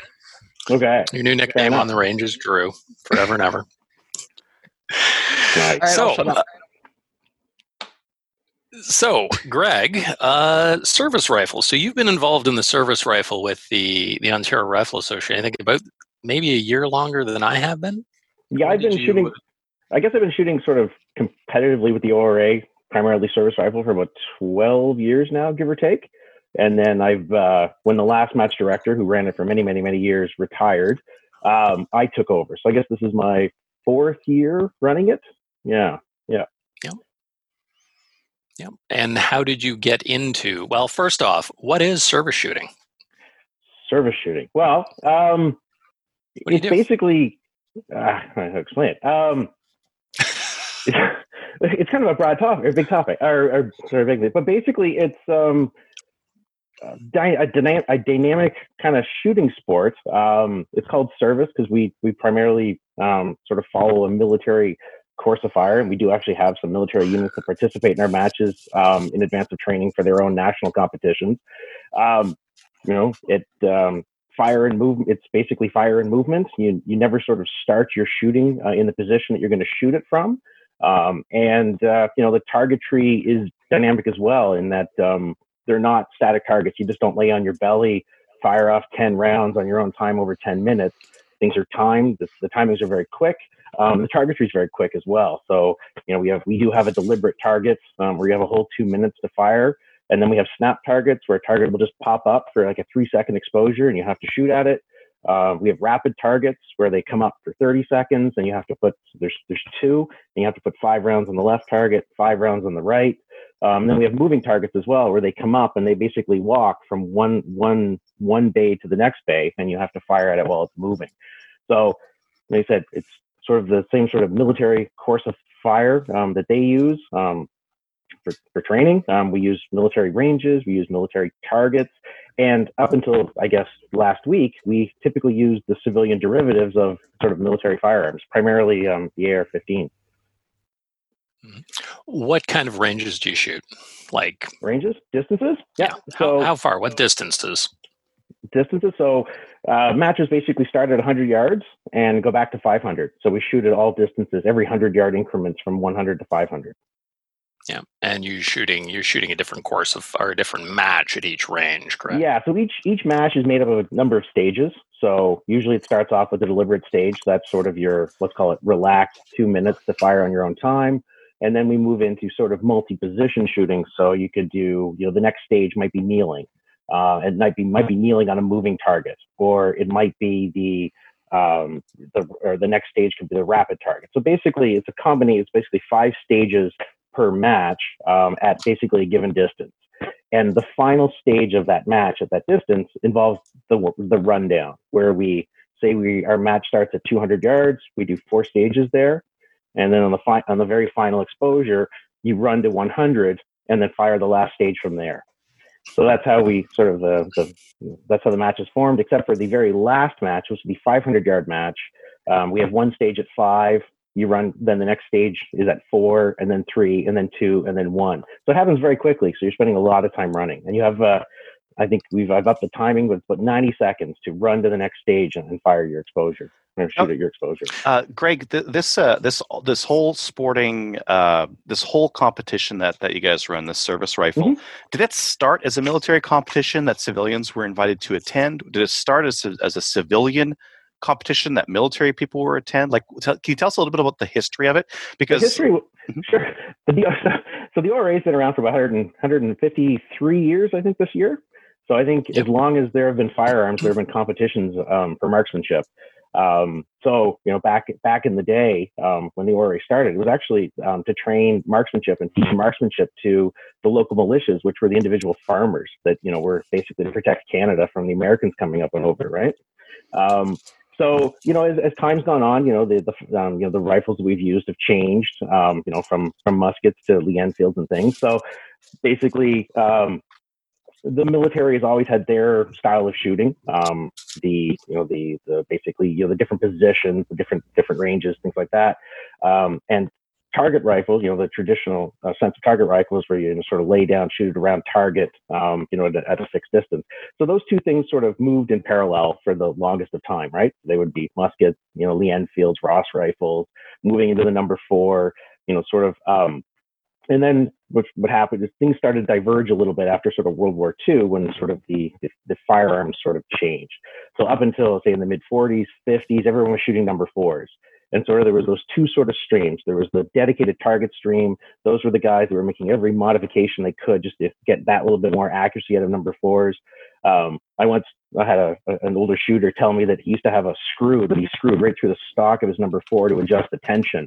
So depending on the humidity, he would adjust that for accuracy. So these guys, they're chasing accuracy. And then the other side, we had the sort of the military side of shooting the multi-position dynamic style. So they sort of grew.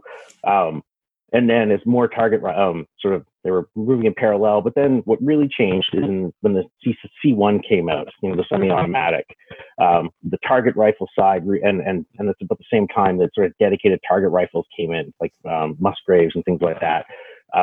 So that's where sort of the things started diverging. So I guess the answer to your question is we've been doing it forever. The official sort of course of fire that we've been shooting or modification of it has been around since about the 70s. Very similar, timings have changed and things like that. They're modernized, but really it's primarily the same thing. It's been around since the 70s when sort of the Canadian forces went to the C1, and sort of that course of fire changed for a semi-automatic. That hopefully wasn't too rambly. No, that was perfect. Did the ORA, were there people competing with the C1, like civilians competing with, I guess, the FN, FAL? Like, were they competing with the civilian equivalent back then? Well, back then they would be competing with, because the original FNs and things didn't go prohib until I think the later 70s. So I guess in the early days they would, competing with the civilians would be competing with the whatever one they could get. I know my father had an Australian L1A1 growing up. And even back then, when I was a kid, it was restricted, but he purposely bought it to shoot service rifle. So it was a converted auto, and he lost that in the first round of the second round of gun bans in the 90s. But by then, I guess the Canadian military and civilian shooters alike would have moved over to the M16 and AR-15 style. Yeah, exactly. So primarily when the AR, the AR-15, M16 sort of came online, it really is an ideal platform. It's reliable, it's accurate, and it doesn't kick your brains out. Firing 165 rounds out of a full power cartridge is rough on a person. And expensive. Yeah, I couldn't imagine shooting that much .308. Yeah, honestly, up until the mid-ish to late 80s, the military actually provided ammunition for the ORA for competition. Yeah, I heard of that. Yep. Flights, you could actually catch a ride on a Herc if there was a one headed the way that your competition was going. Yeah, I hadn't heard that, but yeah. Somebody told me they used to catch a ride. Yeah, I think yes. I mean, this is incorrect to say now. That was a long time ago. Yeah. My father used to joke that the military and their sponsorship of competitions and service rifle was basically like a natural resource to be sort of exploited, I guess. Jeez.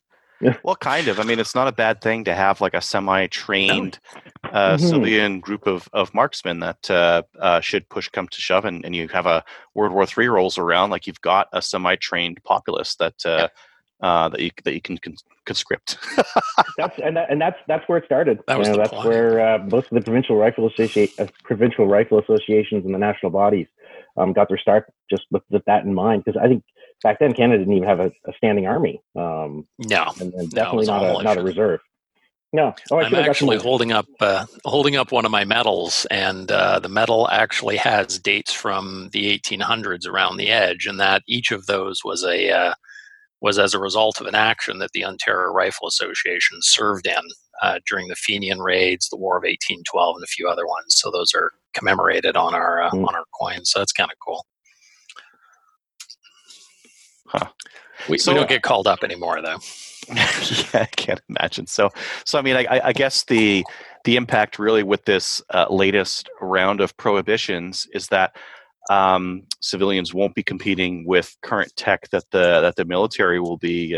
Not even current tech, because you can't really say that a competition AR-15 is the same thing as like a duty M16 or M4.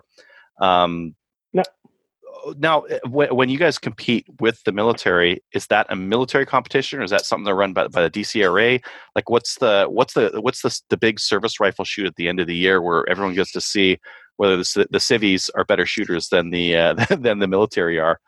So the competitions we run, like I said, the ORA is the Provincial Rifle Association and DCRA is the national.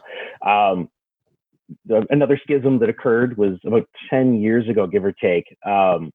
the military, and like I said, this course of fire that's been around since the 70s, and these things are more the same than different, right? You know, the timings have changed and sort of the order of things have changed. But there was a bit of a schism back about 10 years ago where the military decided that they wanted more sort of situational shooting, more positions, faster stages, a faster match that not only required, your traditional marksmanship skills, but also the ability to get into position faster.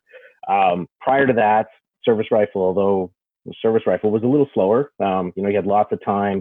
You got, when you went prone, you got into prone, you wiggled into the ground, nice and comfortable.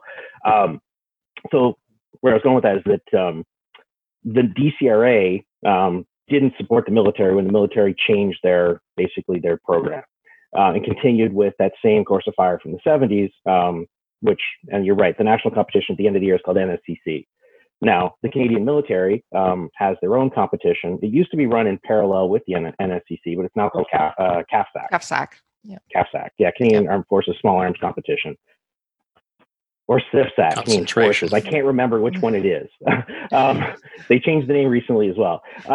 So the ORA decided 10 years ago because the local military units were using us as training for their national competition to follow that military course of fire. So the ORA has been using basically a modified version of the military competition for their matches. So NSCC. I guess that's the one where civilians and soldiers can shoot side by side, or CAFSAC is just for soldiers, and they can be. Well, you're seeing my little hoard of food back there. That's not different episode to talk about that. Yeah. Yeah. So then, and that's where sort of the top Canadian Forces shooter is awarded every year. And one person who used to shoot with us won it 2 years ago, I believe. Yep. And a lot of our shooters that came out, our military shooters, would come out, shoot our matches for the entire year, and then they go the units would do very well at CAFSAC, and some of the units that show up, I mean, they don't really practice like we do at competitions, doing competition shooting. And the units that came out to do our matches tended to do quite well. Mm-hmm. Yeah. So now that the AR-15s are banned, what now? What are you guys doing? Slingshots, rocks, Back to the M4. There's the Mark IV. Yeah. So I just sent an email out today, to my group of guys to find out, what we can do. So, I mean, comes right down to, I'm sure I came in late on Rod's talk, but I sure that this ban is random in nature a bit. They went after the AR, and then they sort of went down and said, we don't like that. Oh, that's been used in a bad thing. Let's get rid of that. Sort of like, looking at all the drunk drivers pulled over last Friday night and banning those models of cars that they were driving because somehow that's going to make a difference. So, I mean, I know, everyone's all like, oh, we shouldn't tell them which ones are still allowed, but I mean, it's kind of ridiculous. And as Dave pointed out, Google's very powerful. But there are still some semi-automatics, usually really expensive ones like Bushmaster ACRs, the WK-180s. There are still some, semi-automatics that could be shot. The reason everyone migrated to the AR was such a superior platform for this. I've been getting guys, I personally don't have anything other than a T97, which, and one of the Gen 1s, so I can't even put an optic on it, so not so great at 500. So I'm stuck. I'm looking to shoot this with my Mossberg MVP moving forward. So we're looking at sort of expanding it to bolt actions, but it's quite a game because I have someone who also said, I'm going to try it with my a lever and a Garand. So we're going to get quite a spectrum of people. So my struggle right now is to try to develop a program that's sort of like fun and also safe to be shot with such a variety of equipment while still sort of being competitive for everybody. So that's where it stands right now. So really, I don't know. I've been struggling with that sort of for the last week, what this year is going to look like. And of course, because of COVID-19, we haven't been on the range. Borden is like, we use military ranges. We're very lucky that way. But of course, they're shut down for social distancing, and we're limited to 5 people now in Ontario, that kind of thing. So fingers crossed, things settle down, for the fall, and we can get back out and see what it's going to be like. SKS is great. Just Switch to SKSs. It's true. I mean, they're not great at 500 yards either. True. We have had people bring them out, and they don't tend to do extremely well. Yeah. We've had unfortunately, some practical limitations. Is that, like I said, we use military ranges, it's their rules, and a lot of the non-NATO calibers are not approved for use on their ranges. So, silly. So it's a bit silly, but I can understand where the guy's job is to basically keep the range license up to date, and he looks at all these things and says, Canada Forces don't use any of these. Why are we doing this? So I can see it from his point of view as well. A little CYA there, but so hopefully we can get that relaxed a little bit. Yeah, I mean, one of the things you were kind of mentioning there was that the AR-15 gave competitive equity. Anyone can buy an AR-15, put the scope or optic that they want to on there, run a good barrel, trigger. The competitive equity was very good with it, and the price was very good with it, because you can get into an AR for for $600. You will not find a non-restricted centerfire semi-automatic rifle for $600 that can do what an AR-15 can do. No, it's true. You'd be hard to find any options either. Yeah, you'd be hard to find right now to buy any non-restricted semi-auto in Canada for any amount of money. Yeah. There is a run on them right now, and if I put myself in the shoes of a service rifle shooter who'd been shooting for a long time, had an AR for this or 2 ARs for this, and is now stuck with what next? They're going to have to outlay a few $1,000s, while perfectly good guns for this competition are sitting in their safe. Yeah. Mm-hmm. Yeah. And that's the thing. People just don't have, and people don't have that kind of money right now either, because we've got the whole COVID thing going on. So, and are they just going to prohibit whatever you buy? Because the OIAC said we'll just keep adding guns as long as you keep buying guns. So if I go drop $3,000 on an ACR, am I going to have it in 6 months? That's the other worry, right? Yeah, exactly. And then have another $3,000 of capital locked up in a safe, waiting for the government to figure their stuff out. Yep. Yeah. Well, that's too bad. It sounds like you guys are going to keep ticking, but it's going to be a lot more random, a lot less competitive equity-wise, because not everyone can afford the $3,000 or more to get a competitive rifle anymore. No, it's very true. Plus, even the I said out to my guys as well. I don't know if it's really interesting. There's it's called Shoot to Live, and it's a Canadian Army training manual from 1945, and it's posted online, archive.org, and it's a little socially unacceptable now.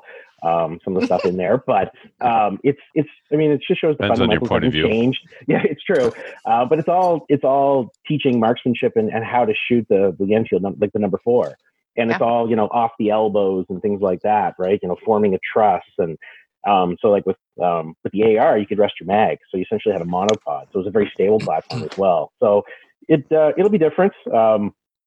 Like I said, different classes, that kind of thing. It'll have to be a bit of a reduced course of fire as well. You're not going to be able to go from, say, in 30 seconds from a standing position and drop down and fire 10 rounds with, get into a prone position and fire 10 rounds in 30 seconds anymore. So, but it's a tall order for a bolt. It is. So, hopefully things will change. Fingers crossed. But, sort of moving, at least for the next 2 years.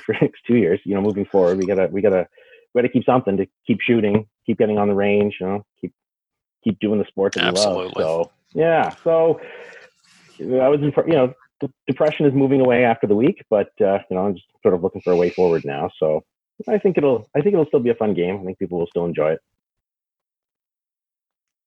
Yeah, I think a lot of sports are going to have to change. I saw that Op Missile sent out, an Ontario multi-gun league sent out an email as well, that they're going to be doing shotgun and pistol this year, because 95% of the people that shoot that sport use an AR-15. Last year was AR-15s and handguns, so it's going to get more expensive.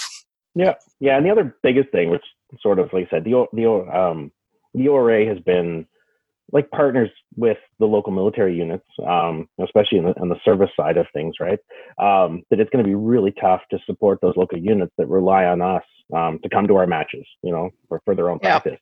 Because we'll have to develop a course of fire for, sort of the 1950s or something that could be shot with the technology of the 50s, and these guys don't have that. So AR is 1950s technology.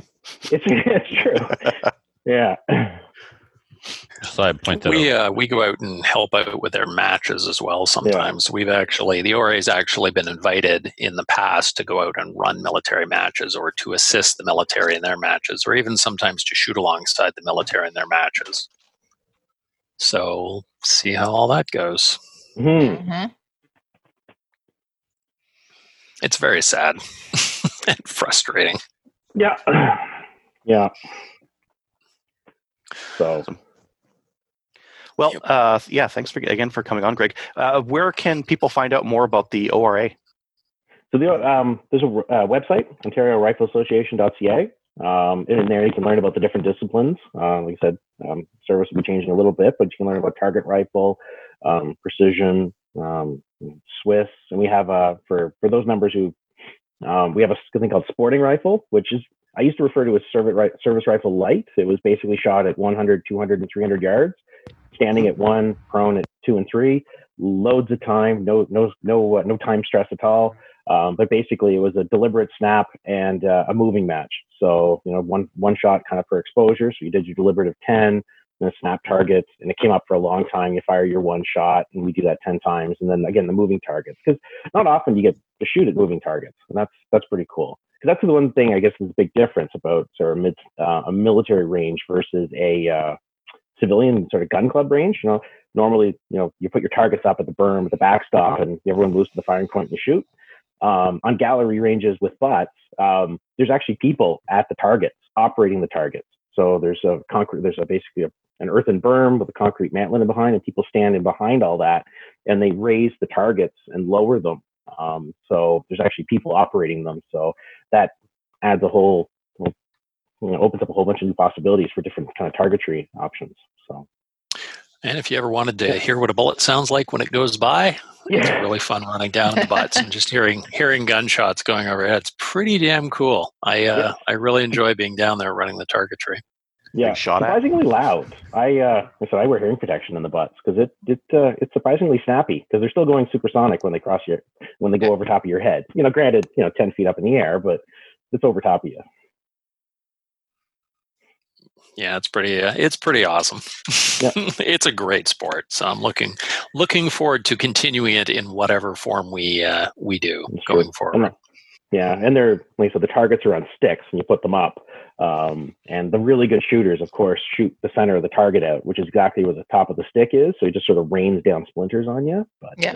So I don't know. Yeah, in terms of scale of targets. Yeah, do you have some examples there? I do. This is a figure 12 target. So we would shoot this target this size of this backer from basically 400 yards and forward. And then this target, the distant difference is the scoring range sort of changes size.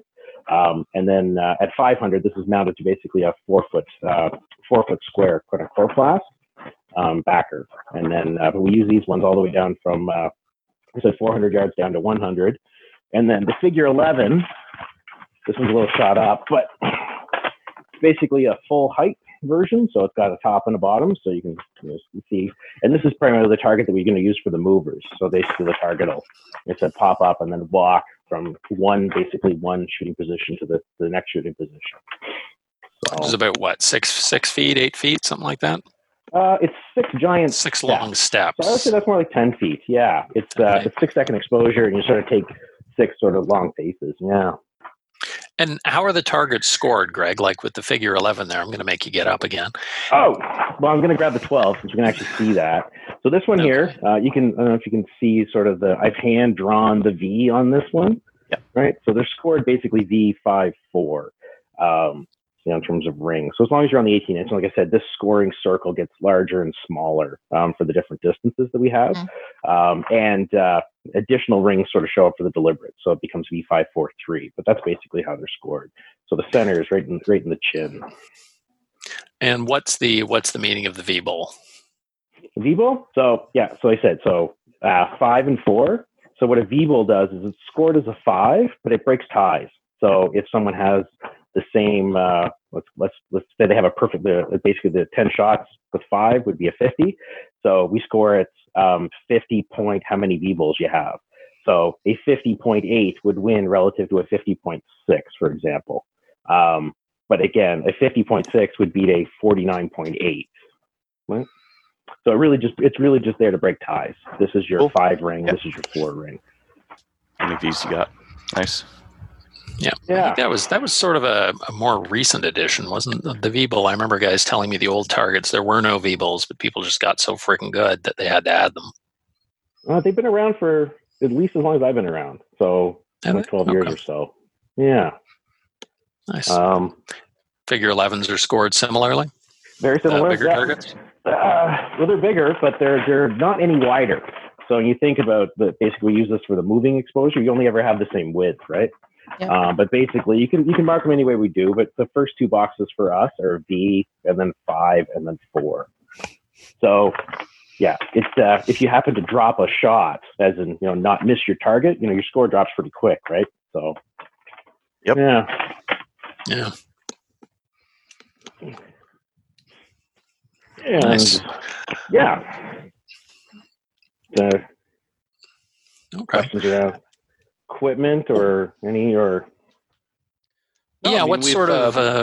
Well, we've kind of had we've gone over service rifle before. It was I think the really interesting part to kind of hear from you was the history of it and a little bit more about what you guys are doing based on this ban, because I think that's what people are really interested in right now is if they really liked service rifle or if they just wanted to go and they had an AR they were building and now they're stuck without it. What's the way going forward?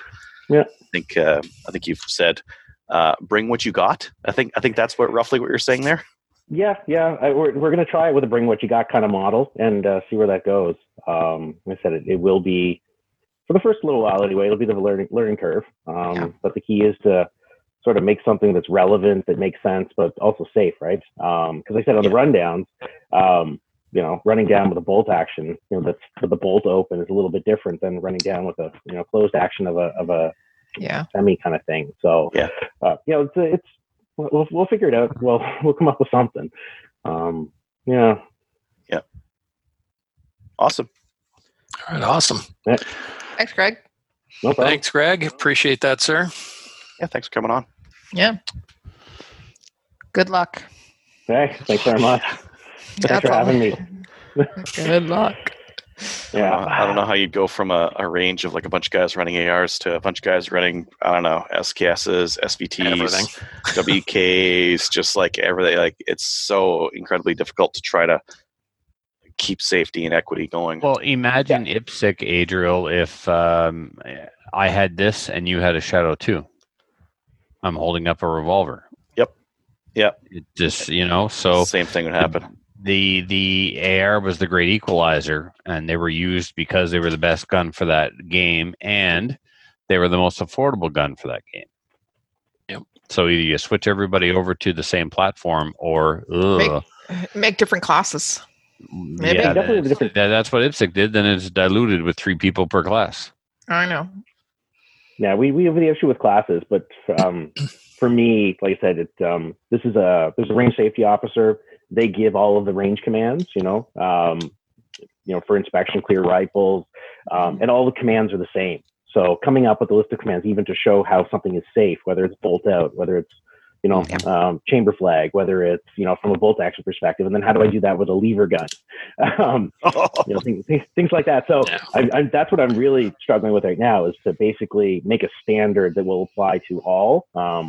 As I said, even with the example with the IPSC versus the revolver versus the Shadow 2 automatic, right? Like you I have to make one clear command, because that's one thing on the range is it is controlled by the firing point officer, range safety officer. They you're given the instructions, which is very militaristic, right? You're given the instruction to engage, to stop in this time, so it's a very controlled firing point. And unlike most other sports, we have a bunch of people all shooting on the line at the same time. So it's not like IPSC where you have one person running and one range safety officer. You may have 10 shooters and one range safety officer running the line. Yeah, I have some pictures. I don't know how I can show them, like electronic photographs, but well, if you send them to slamfireradio@gmail.com, I'll make sure to add them into the show notes for today's show. Sure. Awesome. There's a true service conditions picture. Our last, let's call it service rifle match, was the last November when the temperature tanked to minus 25 and it snowed. So Dave took some great pictures of us all laying in the snow, and it was cold. So that would be the last one. Yeah. The last real one, maybe, for a while anyway. For a little while anyway, yeah. Yeah. Awesome. One of my military buddies said, "Well, come sign up. We'll give you a rifle, and you can maybe go shoot service rifle." So maybe what we'll do, Greg, is we'll call it a wrap for tonight. Sure. We'll have you back on when you guys get up and running, and you can come back and tell us what you're doing and how you've adapted. In case there are listeners that want to come out and try it, they'll know where you guys are at. Yeah, sure thing. Cool. All right. Awesome. Thanks, Greg. Awesome. Have a good night. Yeah. Thanks so much. Thanks again to Rod and Greg, both very informative, and looking forward to getting updates from both of those guys in the future as well. Let's get into listener feedback. Listener feedback is sponsored by Armory DC Gunsmith. Armory DC Gunsmith is a full-service gunsmith who specializes in firearms refinishing. He offers hot bluing, parkerizing, and Cerakote finishes, as well as wood refinishing. Check out his online inventory of new and used guns, firearms, accessories, optics, and more at dcgunsmith.ca. Vortex order just arrived, actually, with more on the way. You can follow DC Gunsmith on the Facebooks and on the Instagram. This first one comes to us from Spencer. Dave, have you ever read a Spencer email? Well, Dave left. Oh, nice. Dave's not here, man. Dave's not here, man. All right, go ahead, Kelly. Geez. Okay. Hey, guys. It doesn't seem all that long ago I emailed to congratulate CCR hosts on getting the long gun registry removed. For a good while, it seemed like things in Canada were moving in the right direction, or at least not going backwards. One thing to be proud of, though, is how low they had to sink to actually accomplish the gun grab. I'd say it's testimony to the work that group of like CCFR and shows like Slamfire have done in educating the public and holding the media to account. It's obviously the Liberals felt they couldn't get what they wanted if they had to go through the proper route. It seems that even with other Liberal parties on their side, they obviously couldn't be sure they could actually pass this kind of sweeping gun bill. Just hold on a second. Go down. So instead, they used the blood of innocent victims as an excuse, to pass a flat decree during a global pandemic. A flat decree, it should be decree. Even non-gun owners in Canada have to be concerned about the precedent this sets. It also should stir up some real concern about the abuse of these OICs and maybe bring a discussion on how to restrict them to their proper role. As you mentioned, though, you have 2 years and an election to try and reverse this. And once the budgetary aspects become clear, you should have a lot more political support. Keep up the great work, and the microcasts are appreciated, Spencer. Cool. Awesome. Yeah, thank you, Spencer. Any comments on that before we get to Trevor B? Nope. No, all right. I mean, from Trevor. I agree. Yeah. Okay.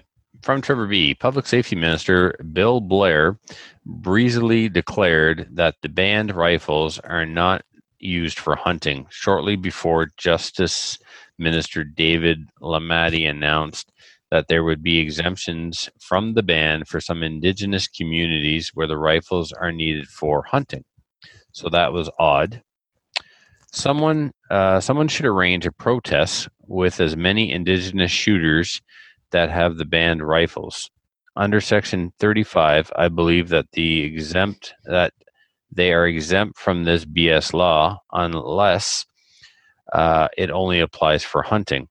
When the police arrive on the range, they can present their Stas card and tell them to piss off. Well, the word hunting was used, but you got to sight in your hunting rifle somewhere. Mm-hmm. Again, not very well thought out. I guess these rifles, as Trudeau put it, have no other purpose than to kill the maximum amount of people in the shortest amount of time. That comment was with regards to the AR-15 specifically. So no, that doesn't apply here. I disagree. I think it applies to AR-10s as well. What's the difference? I thought that comment was for assault weapons. Okay, right? AR-10s are assault weapons under this according ban. to him, yeah. So are MP22s. Sorry for the rant. I'm sure you've had enough of it lately. Heard enough of it lately. Love the show. Yep, we hear lots of ranting, but that's okay. It's people need to vent right now. They're frustrated, and as long as your emails are appropriate, vent away, man. Send them in. We're here to listen. Yep. If you would like to rant and rave, you can do so by sending an email to slamfireradio@gmail.com. Podcast reviews. This one came to us from Nick, and it says the title is Great Content for Canadian Shooters. The review. This podcast has lots of great content. The episodes are well structured and current. Great education and great entertainment about firearms, shooting, and shooting sports for Canadians. Thank you, Nick. We also have a new Patreon-y. Thank you for picking up my slack and putting this in. I believe, Kelly, you did this. Thank you very much. You're welcome. It's from Andrew D. He's pledging $8, which is an awesome amount. And if you would like to become a Patreon supporter, you'll get a patch in the mail. And if you haven't received your stuff lately, send us an email, and Adriel will we'll check. But I think we're up to date, aren't we, Adriel, and all that? I got 3 to send out now. 3 to send out. Cool. Yep. So you can check us out on Patreon by going to patreon.com/Slamfire Radio. You could support the show for as little as $1 a month or $8 or whatever you want, and cancel at any time. And by doing that, it helps fund the show, and we really appreciate it. And are always talking in the background about ways to incentivize our program by coming up with extra things for the Patreonies. So, shout outs, anyone? Adriel? No, I mean, a lot of people have been putting in a lot of work, doing a lot of important things. And I've been trying to push the stuff as much as I can. Yep. So you're shouting out yourself. No, that's cool. I'm shouting out other people who I am then pushing. Funnier my way. It is. All right, good. So, if I could shout anyone out, it would be the hunting gear guy. He's doing a bang-up job of this right now. Is he ever? Yeah. He's my Fantastic. favorite. Yeah.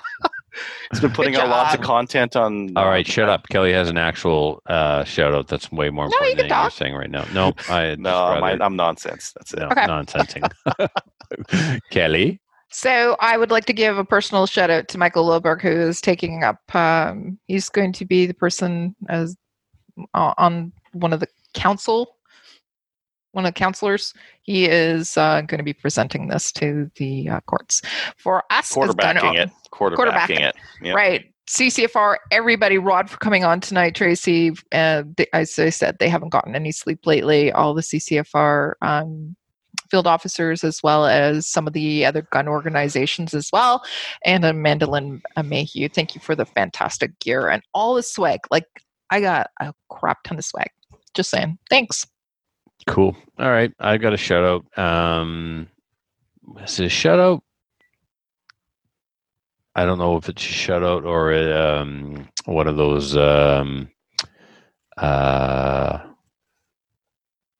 I don't know. I can't come up with a fancy word for it. To the listeners who were not impressed with my rant, one of the COVID episodes I was on, I was running hot. And if you were insulted, by my comments about government workers or people with liberal arts degrees. Keep in mind that I am a government worker with a liberal arts degree, but I was Me too. I was tearing it up pretty good. So anyway, So I'm the sorry only if one I- who does any real work around here. These two just Yep. slack. AA drill. exactly. Yeah. Shut up. But to be fair, I did say whoever came up with the way of making that system convoluted, that took some effort and some work. So maybe that applies to you. I don't know. Maybe you're good at making things hard. It takes a skill. Anyway, I'm just pissed off all the time, and that's the way it is. And I say some shit. And I'd like to tell you, if you don't like it, go listen somewhere else. But that wouldn't be very positive. That wouldn't be very nice. But yeah, I'll try to be a bit more or less pissed off. We appreciate your feedback. Yeah, what she said. Still. I don't, because you gave me shit. I don't appreciate it, even though you were right. I'll try and be more. Fuck you. I'm just gonna be myself.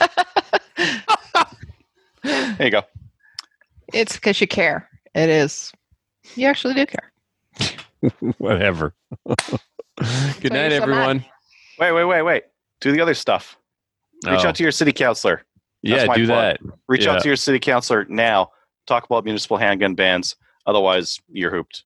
Yes, and join the CCFR. If you haven't, please do. Renew if you need to renew. Send a donation. The CCFR also has a Patreon account. So, rather like you'd like to give them $100, you don't have it all at once, sign up for Patreon, man. And they'll get, Yeah, that's a good idea. just a little bit off your credit card once a month. You're not even going to notice it. Or You just know? do the EMT because Patreon Mhm. takes a crap ton off the top. Oh, that's true too, but it's just EMT not. is like direct, 100%.